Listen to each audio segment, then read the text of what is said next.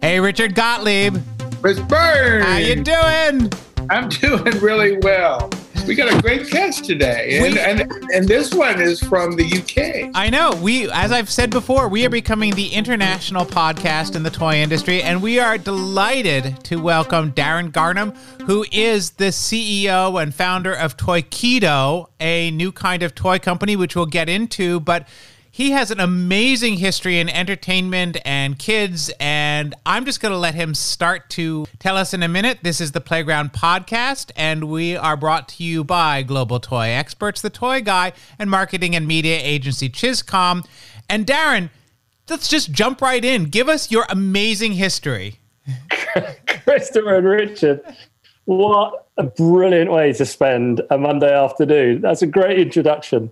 God, where do I start? I'm going to do it in 2 minutes. Otherwise, it could be dull for people listening. I was very fortunate. I did a sports science degree, so nothing scientific, sporty what I'm doing now, other than I do have a treadmill behind me while we're talking.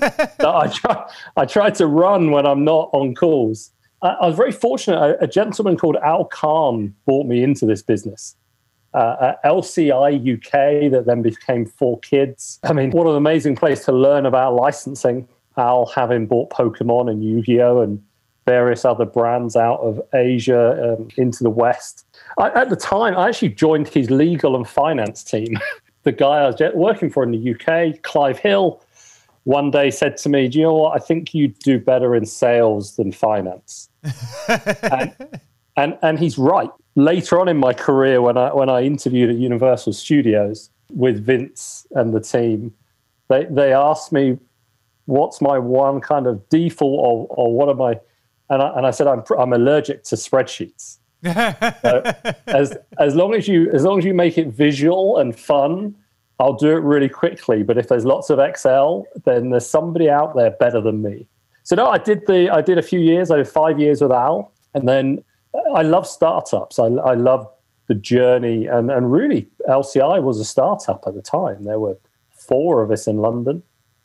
We went on to grow a business that had 4,000 licensees across our regions with Pokemon. And then I joined another small startup looking after Central Eastern Europe. So I'm in my 20s and opening offices in Moscow and Kiev and looking after Poland and various other markets. And I didn't have kids at the time. Later on in my career, when I've had kids, I send them a postcard from everywhere I go. Aww. And you say it's kind of a mental reminder for myself of where I've been. It's like a postcard. It's like a postcard diary. And not a reminder that you have kids, hopefully. But there's you know what? There's some great memories in there. I mean, from my Eastern European experience, I went on to work at Moshi Monsters. And I mean, I used to travel with the founder of Moshi, Michael Acton Smith, a lot. And I've got postcards of doodles that he did on postcards for the kids when we were at New York Toy Fair, or we were in Sydney at Toys R Us back in the day. So there's some great memories there as well. Again, another startup. There were 9 of us at Moshi Monsters. We grew it maybe too fast to 220. Amazing toy deals with Spin Master and Vivid. We sold hundreds of millions of collectibles, trading cards with Topps. And so up until that point in my career, I mean, I'd really been 100% in licensing out. So other people writing the guarantees, which we'll get onto as I run my own company. It's funny when it's your own money. And Actually, it's not funny. And from Mind Candy, I joined Universal Studios. Great experience. They were changing the business from working with global agencies to bringing it all back in-house. I ran Europe, Middle East, and Africa, and we had a remit to hire 100 plus people in 12 months. And again, a great experience, and to work within the Comcast machine and understand how those big businesses work. I think I quickly realized that I like working for startups more than I do big corporations. So then joined MTW, distributing for Thinkway Toys, that was the last 5 years up until Toikido. And I can say working with Thinkway, I mean, I've worked with Moose and Spin and Zuru and MGA and Hasbro Mattel and all on the other side of the table, but to really be working closely with a toy company like Thinkway for a number of years, I mean, that is the best education in toy you could wish for in terms of structure and distribution and doing things correctly for big box office movies, working with the Minions and Star Wars. You mentioned just now Toikido, your latest venture. You have described that as a new kind of toy company. Yeah. Can you tell us about Toikido and what is a new kind of toy company? Speed is probably the thing under our bonnet. Flexibility, speed, and being able to react. What I wanted in the DNA of our company was that we'd be able to answer questions whenever they would be needed. We'd find routes to market quicker than I've seen anybody else do. As an example, Richard, I mean, we signed our Among Us deal a few months ago, and we signed our Netflix deal a month ago. Now we'll have product in market for the Netflix movie late August, September. Wow!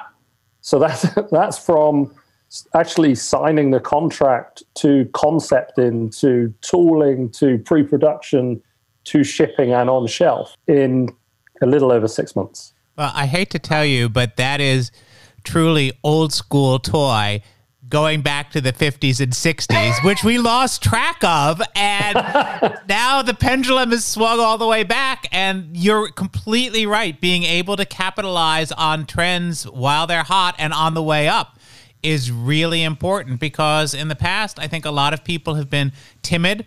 Nickelodeon typically didn't license till after they'd been in the market for a year, and that's not the way the business works these days. Yeah, absolutely right. And I know that from, Leon, I know that from being a dad. I mean, I've got a two. We'll ignore the 2-year-old for now. He's in Hello Dougie Peppa Pigland. But my older two, who are 8 and 10.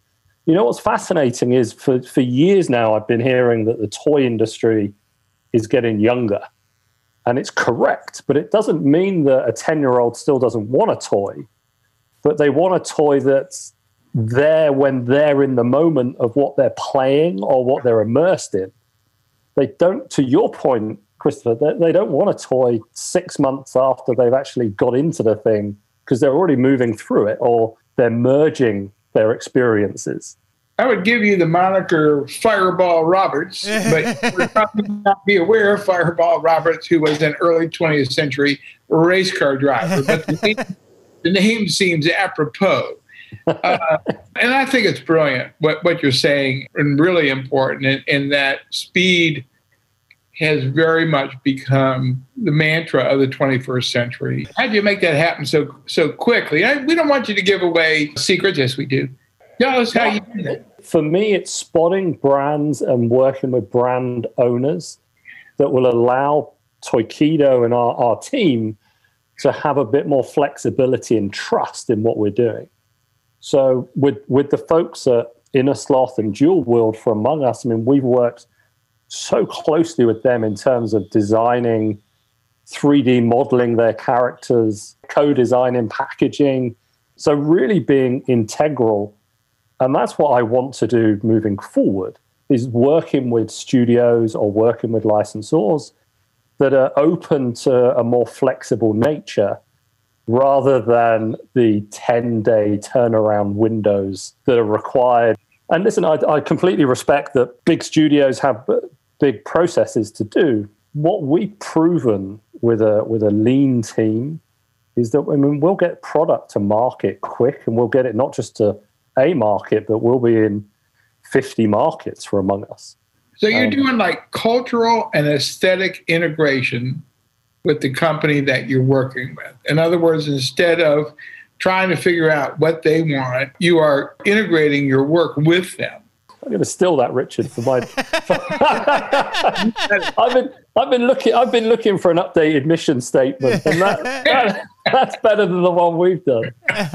I'll tell you what, this goes back to Moshi Monsters, and I'll send this round to the devs that I worked with at Moshi. when I first came in, they really didn't like what I stood for in terms of taking their baby, which was a digital asset, and bringing it into the physical space. They weren't that keen. And I understand, because they felt real ownership of this digital asset. And it took me 12, 15 months to gain the trust that what I was going to produce was good and they were going to be proud of it.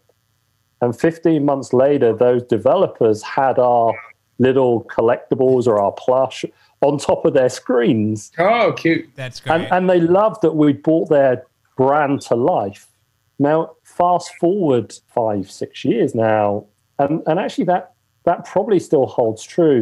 My chief product guy is a guy called Jeff Hall. Jeff has been in the gaming space forever, and he's got real respect of other people's art styles and gaining trust that we're going to produce things that the owners of that art can be proud of. As we've developed it, and I hope that the Among Us and will be our calling card now for other stuff that we're going to do. How do you see licensing changing? From my perspective, I see you're sourcing Among Us, which is a social game. It's not a movie. It's not a TV show. It's a different source, and it's got a very huge and growing audience, but you have to be fast to market.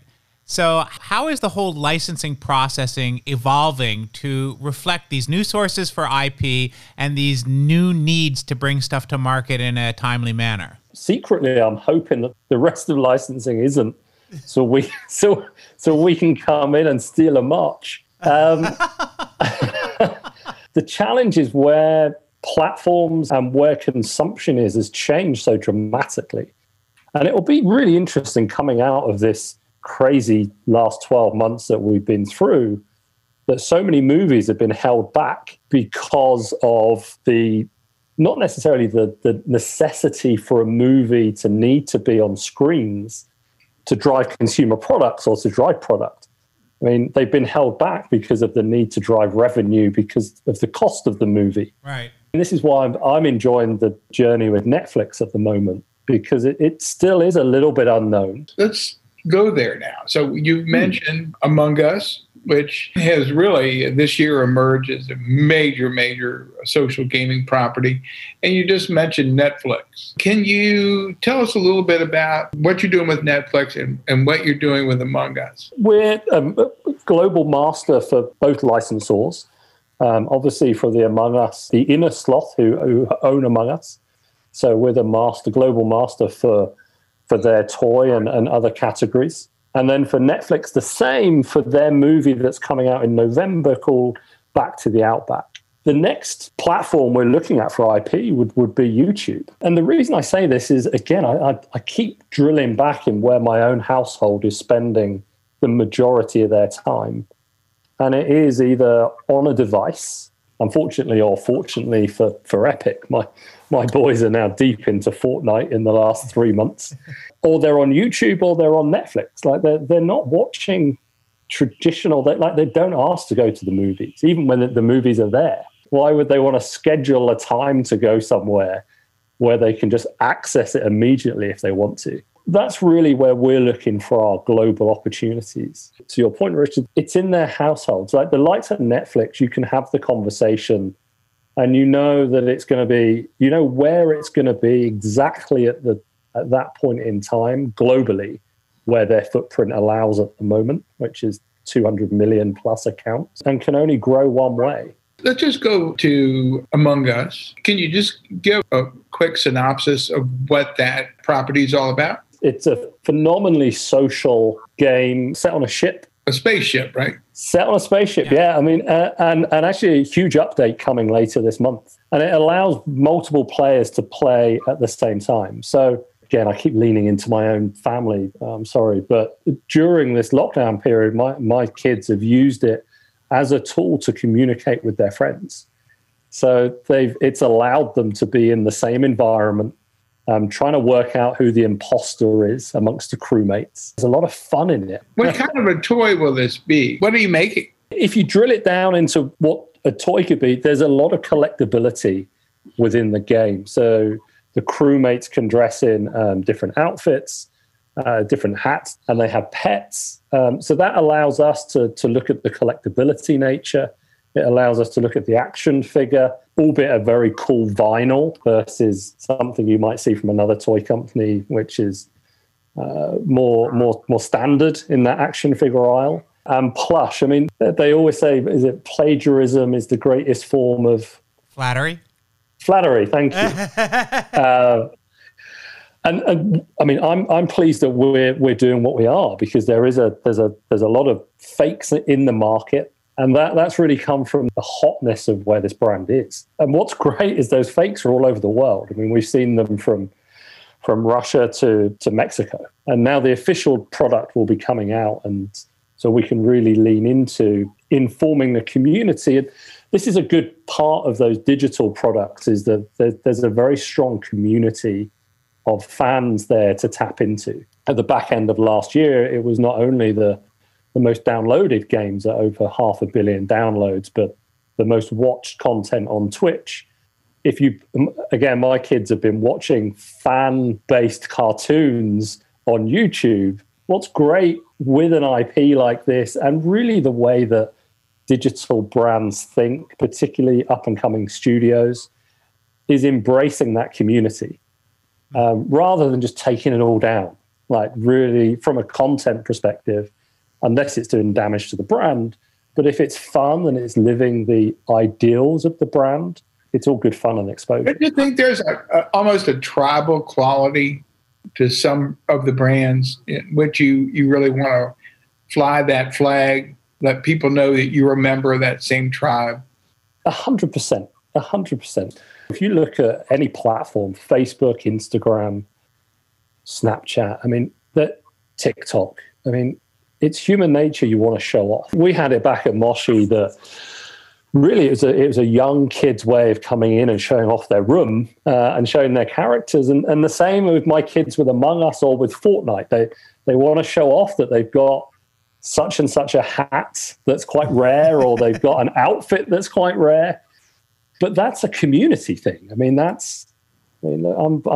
we're all consumers. When you've got great artwork behind you, I've got artwork behind me, and we're all there wanting to show off in a nice way, I guess. Darran, you mentioned Netflix and the movie Back to the Outback, which I believe is an animated feature. Can you tell us a little bit about that? Yeah, I'll try. I'm not too sure what I'm allowed to say and what I'm not. Just say it all. I'm always a forgiveness rather than permission kind of guy anyhow. I am too, unless I've got my NDA in front of me. It's a great story set in Australia of some great characters, so Australian creatures that go on this crazy and wild adventure. I've watched it twice now. It's funny. I mean, the talent that is in it, they've got Tim Minchin, who I'm a huge fan of. Tim's last album was phenomenal. So Tim's in it, Isla Fisher. So they've got some really strong Aussie talent as well. So we're concentrating on the core characters. We're bringing out a limited range in terms of a master toy, as you will. So we're bringing out some plush, and we're bringing out some sort of action figure collectibles, and then some feature plush. So it's a tight line, really based on those key core characters within the movie, but it's a lot of fun. And that sounds like more what we might call a traditional licensing approach, which is taking the characters off the screen and bringing them into the child's play. But what we've been talking about is really a seismic shift in how kids are consuming entertainment, because they really want to be part of it. And we've got all the UGen content, and we've got things like Among Us, we've got Roblox, we've got Fortnite, we've got even Halo, or anything that can be played in real time with other people, so that there is a social component of entertainment now that didn't exist before, rather than just passive consumption. And I'm curious as to how you look at addressing that type of engagement when you're designing a toy line. If I'm honest with you, my ideal solution and scenario here would be for the products of Back to the Outback to be in the kids' hands the night that it launches on TV. Now, there's obviously so many issues with that in terms of you have to wait for the kids to know the characters. There are some fundamentals of our industry that are difficult to move because they are fundamentals of life as well. The kids have to know the characters and fall in love with them, understand the story and the play and the plot. There's a few ways that we've been discussing with Netflix. Could we do something different? And they're being discussed at the moment because as a platform, is there some flexibility to do something? With some of those other things you mentioned, I mean, the nice thing about a product going back into the digital world is you can put codes or redemptions in product that really allow those things to live simultaneously. Another space I'm very interested in is the NFT space, which obviously is blowing up at the moment. You would have seen Topps have done something with Garbage Pail Kids, where you can now buy digital cards. Right. Now, from a toy perspective, I'm really interested in, is there something we can do? And we're investigating this potentially with our own IP of, is there a toy that you could bring out that has a collectability, but also comes with an NFT on the blockchain where you have a dual collectability. And if you want to keep the physical and trade the digital or vice versa, that you can do that. Now, that's really where the two worlds will collide in a big way in terms of people's consumption of goods. I think that's inevitable. We're reading a lot about NFT in the art world right now, and the amazing prices people are paying for a digital piece. So it will doubtless trickle down to kids at some point as the costs come down and as the technology advances. And I think those IP that speak to like a generational customer at the moment. So, I mean, Garbage Pail Kids is perfect because I collected it as a kid. Sure. So I would see the digital assets and purchase, that would be fine. And then obviously Topps are trying to reach a new consumer now, and there's some great products coming out from Super Impulse and various other people around that. There's still a lot of unknowns in that space. I mean, I'll be honest with you, we at Toikido, we put together this brain trust, for want of a better phrase, where we have somebody from the music business, somebody from Hollywood, somebody that owns a gaming studio, and somebody that is ex-YouTube. We meet regularly, virtually at the moment, but it's waves like we're having at the moment, which is the NFT space, which is been around for a while. I mean, 4 or 5 years, if not longer. Right. But as you say, I mean, that piece of artwork that's sold for $69 million a couple of weeks ago.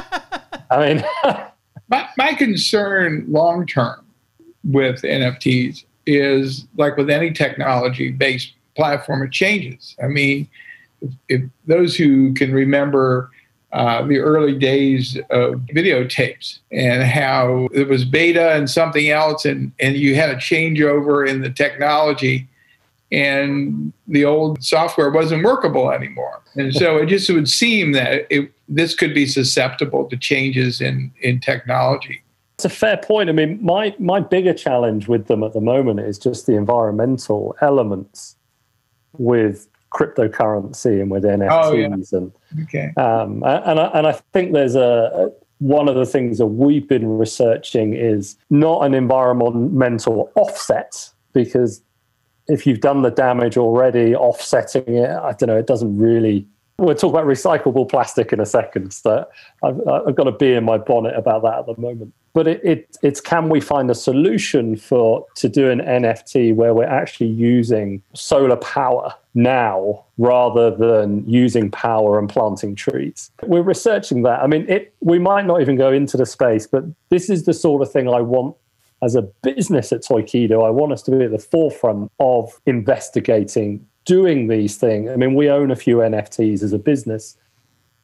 I want to know about it. If it's not going to work, if it doesn't work, fine. But I'd rather we try to break it or be involved rather than be overly cautious and not be. I wonder if there's a way to interpret the experience of an NFT in a toyetic way that actually gives the child the experience without all of the underlying stuff, and like a toy cell phone or something like that, because that's typically what we've seen in the toy industry. When you have an adult concept, it's really been turned into a toy for children. It's very true. You know what? You're absolutely right. I mean, my Bertie, my 2-year-old, was playing with a phone with 5 buttons this morning, looking at me, thinking he was calling me. And I don't know if that's good or bad, because it's clearly he's seen I use a phone enough for him to understand what it is. You mentioned recyclable plastic in sort of passing before. Sustainability is a big issue and a growing issue in the toy industry. So you said you wanted to get into that. So here's your chance. Yeah. So here's my take on it. I mean, what we're trying to do as a business from end to end is make everything as recyclable as possible and be produced in the best means possible, whether it be from recycled goods or reducing waste during the packaging. I mean, one of the challenges of our industry is obviously the drop tests that we have to do, the way things have to be packaged to go into some markets. So still you can do as much as humanly possible, but there will be a barrier at some point. But one of the things that I've been investigating, actually with a good friend of mine, Helena Mansell, who I worked with back at 4Kids, who is now the founder of Products of Change. A lot of people are talking about how plush is being made from recycled water bottles or whatever it might be. This is one of the things I was talking to her last week. I love that we're recycling plastic into plush or other things, but what happens when my 3-year-old doesn't want the bear anymore? Whether we recycle the bear, because it's still plastic bottles, right? So she's been looking at that as a solution of how you could then use those goods to be recycled into books to go into libraries. Oh, cool! Now, exactly for me, I'm like, that's awesome. If we can find an end-to-end solution where we manufacture something, it has a play value. We are aiming to manufacture stuff that will be kept. Right. To be a quality. Again, I lean back into Thinkway. I mean, in my office here, I've got their Buzz Lightyears. They're handed down because they're made so well. You know, I really think you just hit on one of the secrets to all of this issue is for the toy industry to make products that people will want to keep. They'll want to pass down. They'll and then they won't put it into the garbage stream. But I wanted to ask you another question. I want to go back to what we talked about right at the beginning of our interview, which is your new company, Toikido. And I'm interested in what you have confronted this year in terms of a supply chain that is in knots, the absence of trade shows. Have you confronted some obstacles, and how have you confronted them? I guess being new has almost been to our advantage in some ways, because we didn't have infrastructure that had to move around these issues. We've been building the infrastructure on top of these issues. Actually, I won't say the phrase because we'll keep it clean, but my Irish mother's got a very good phrase of me in terms if I fall into something, I come up smelling of roses. So she uses the word lucky a lot, which is I'll go with that. So we haven't really hit too many of those speed bumps. I mean, we will obviously as product starts to move forward now into the production and shipping and the logistical. And this is where on the top we're sort of saying we're a new type of toy entertainment company, and that's absolutely true because of the speed we're doing things. The way that we will, if we sign a brand and they don't have style guides or packaging, we'll do it. And we'll give it back to you that your other licensees can use. That's cool. Let's all just collaborate and move quickly. But there still are things that you have to use the structure that's there. And that's if you're manufacturing in China or India or Vietnam, I mean, the product still has to get to the consumer in some way. Our underlying infrastructure of the toy industry is still industrial age. It makes it challenging, but I like your concept of integrating yourself with these companies. I really can see how that would speed things up. You know what it is, Richard? I looked at the licensors that I've worked with over the years, and what is it that we have supplied our partners with to manufacture? 3D turnaround, style guides, assets. Now, if we're part of that process, then immediately you're moving quicker because you're not waiting constantly for that next asset drop. I mean, it does need a lot of communication and a lot of trust, but once that trust starts to build, and again, I mean, when our first product comes out, but it's killer. I mean, and that's not me being biased. That's actually, that's my 10-year-old boy, Freddie, critiquing the hell out of the stuff.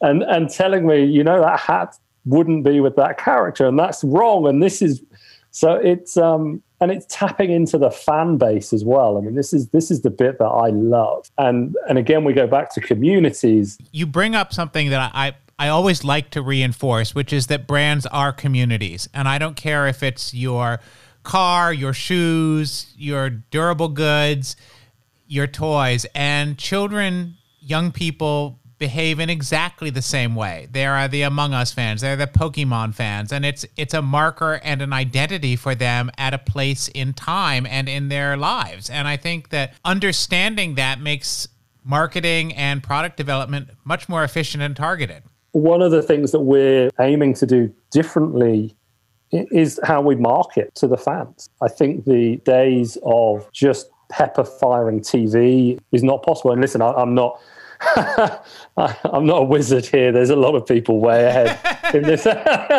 in this space, but it's really talking to the real big voices within those communities. I guess that's what I'm trying to say. People doing pre-roll and mid-roll on YouTube, or I mean, that's really TV advertising on a different platform. But it's how can we work with the real ambassadors to these communities and community leaders. I remember a buddy of mine being hugely into Elvis as we were growing up. And he was seen as like the England Elvis fan club ambassador. and it's... And that's what you look for now. It's like if you wanted to talk to someone who could reach all of the other Elvis fans, you sent him something to influence the rest. Nothing's new, but it's just on a different platform, and it's in a different way to communicate. And what I love about it is what the new paradigm seems to be is to keep the kid and the kid's experience at the center of everything you're doing. And that's something that I believe is elemental and essential for healthy play. So I'm very fortunate to surround myself with smart people that are looking at these new platforms and talking to young people all the time, to spot trends, to see what's coming. We don't want to sign or get on the journey of something when it's already hot as hell. We want to spot it on the up and see how we can help. And honestly, that might be that there isn't a toy in there for us sometimes. So Darran, we're going to ask you something we ask all our guests here on the Playground podcast. Tell us a secret. I'm going to let you into a secret. Two, I guess. One is a bit cheesy, and the other one is the other one is just to look out for. The secret is to be nice to people. That's my secret in this business. Is just be nice to people. We have a thing in our household of, does it bring you joy? Does it bring you happiness?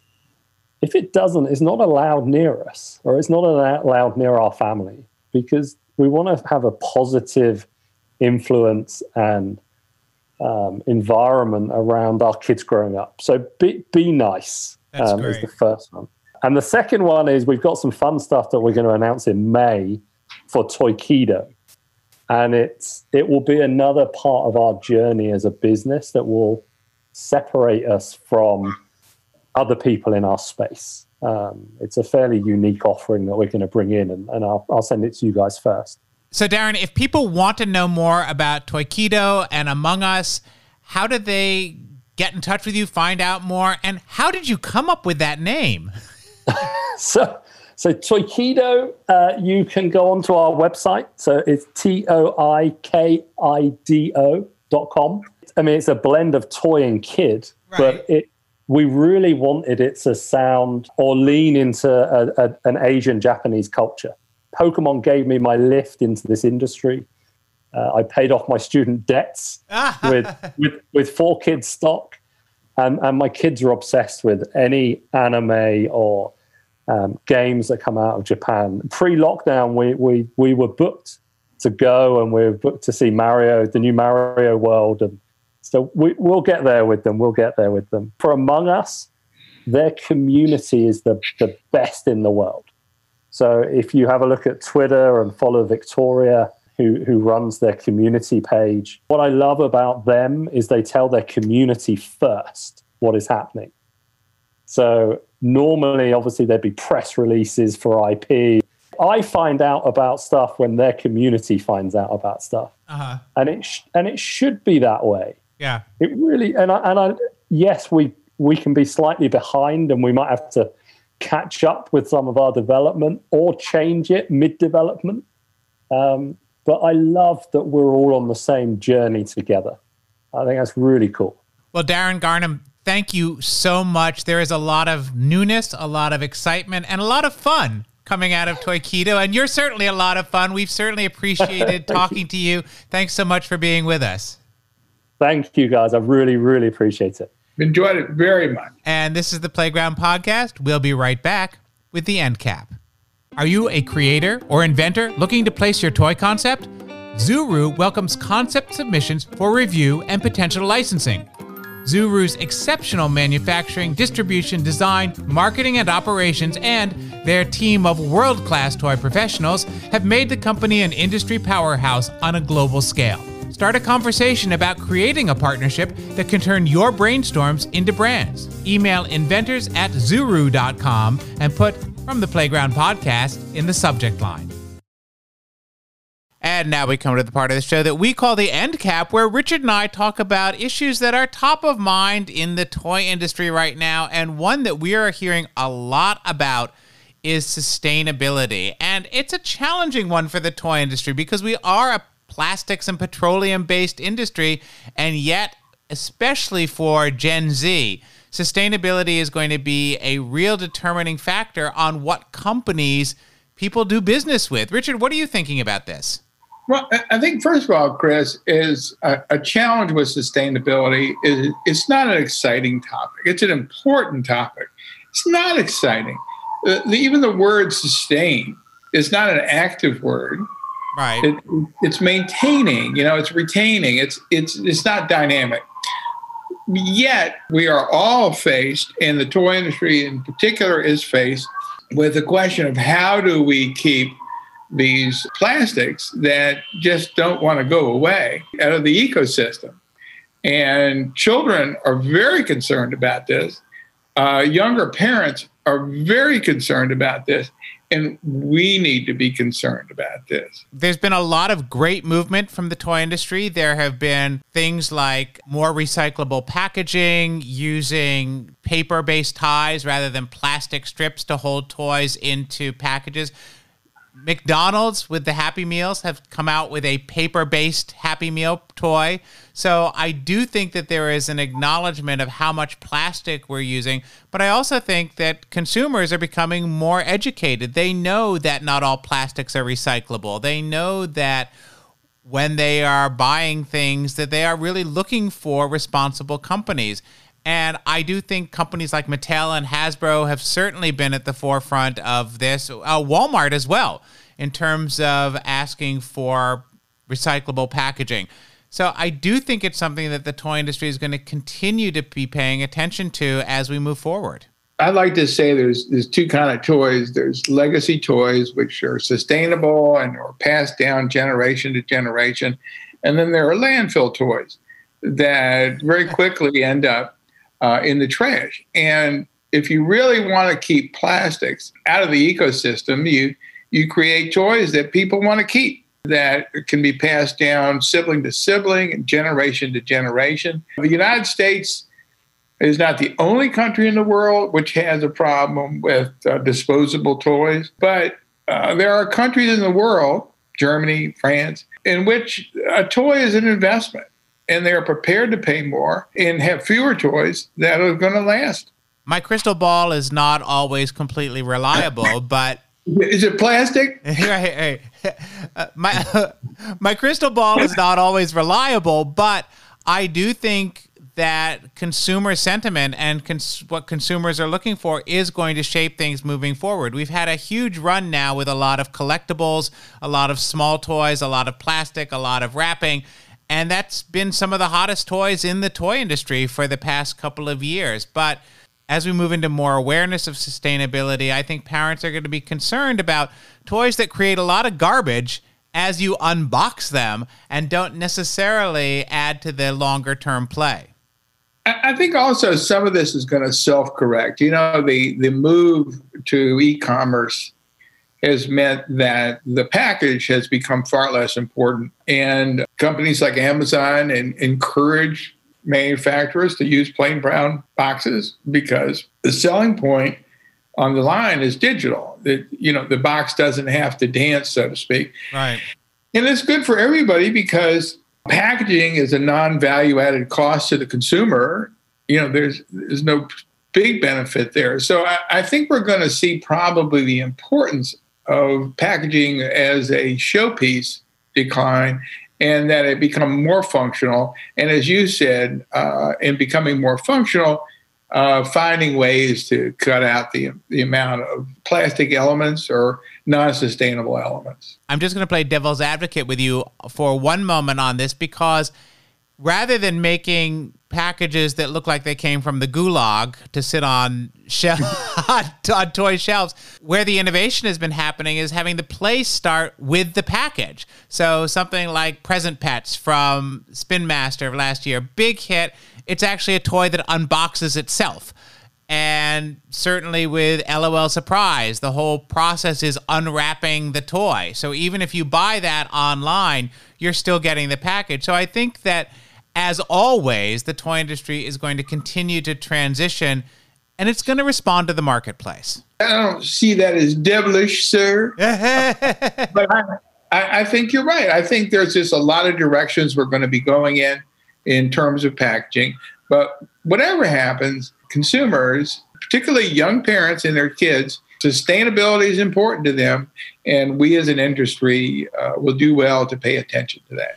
I think so. And I think it's going to be a little bit like smoking, which is kids were so educated about the dangers of smoking that they began to nag their parents and, Daddy, I don't want you to cough or die or whatever. It's really going to be a movement from the younger age demanding of the older age. And so sustainability is something I know that all the major toy companies are looking at, and it's just going to keep going. We're going to keep going. As you say, we're sustainable at this point. This is the Playground Podcast with me, Chris Byrne, and my co-host and cohort, Richard Gottlieb. And we are brought to you by Global Toy Experts, The Toy Guy, marketing and media agency Chiscom, and Precise.tv. And we will see you next time.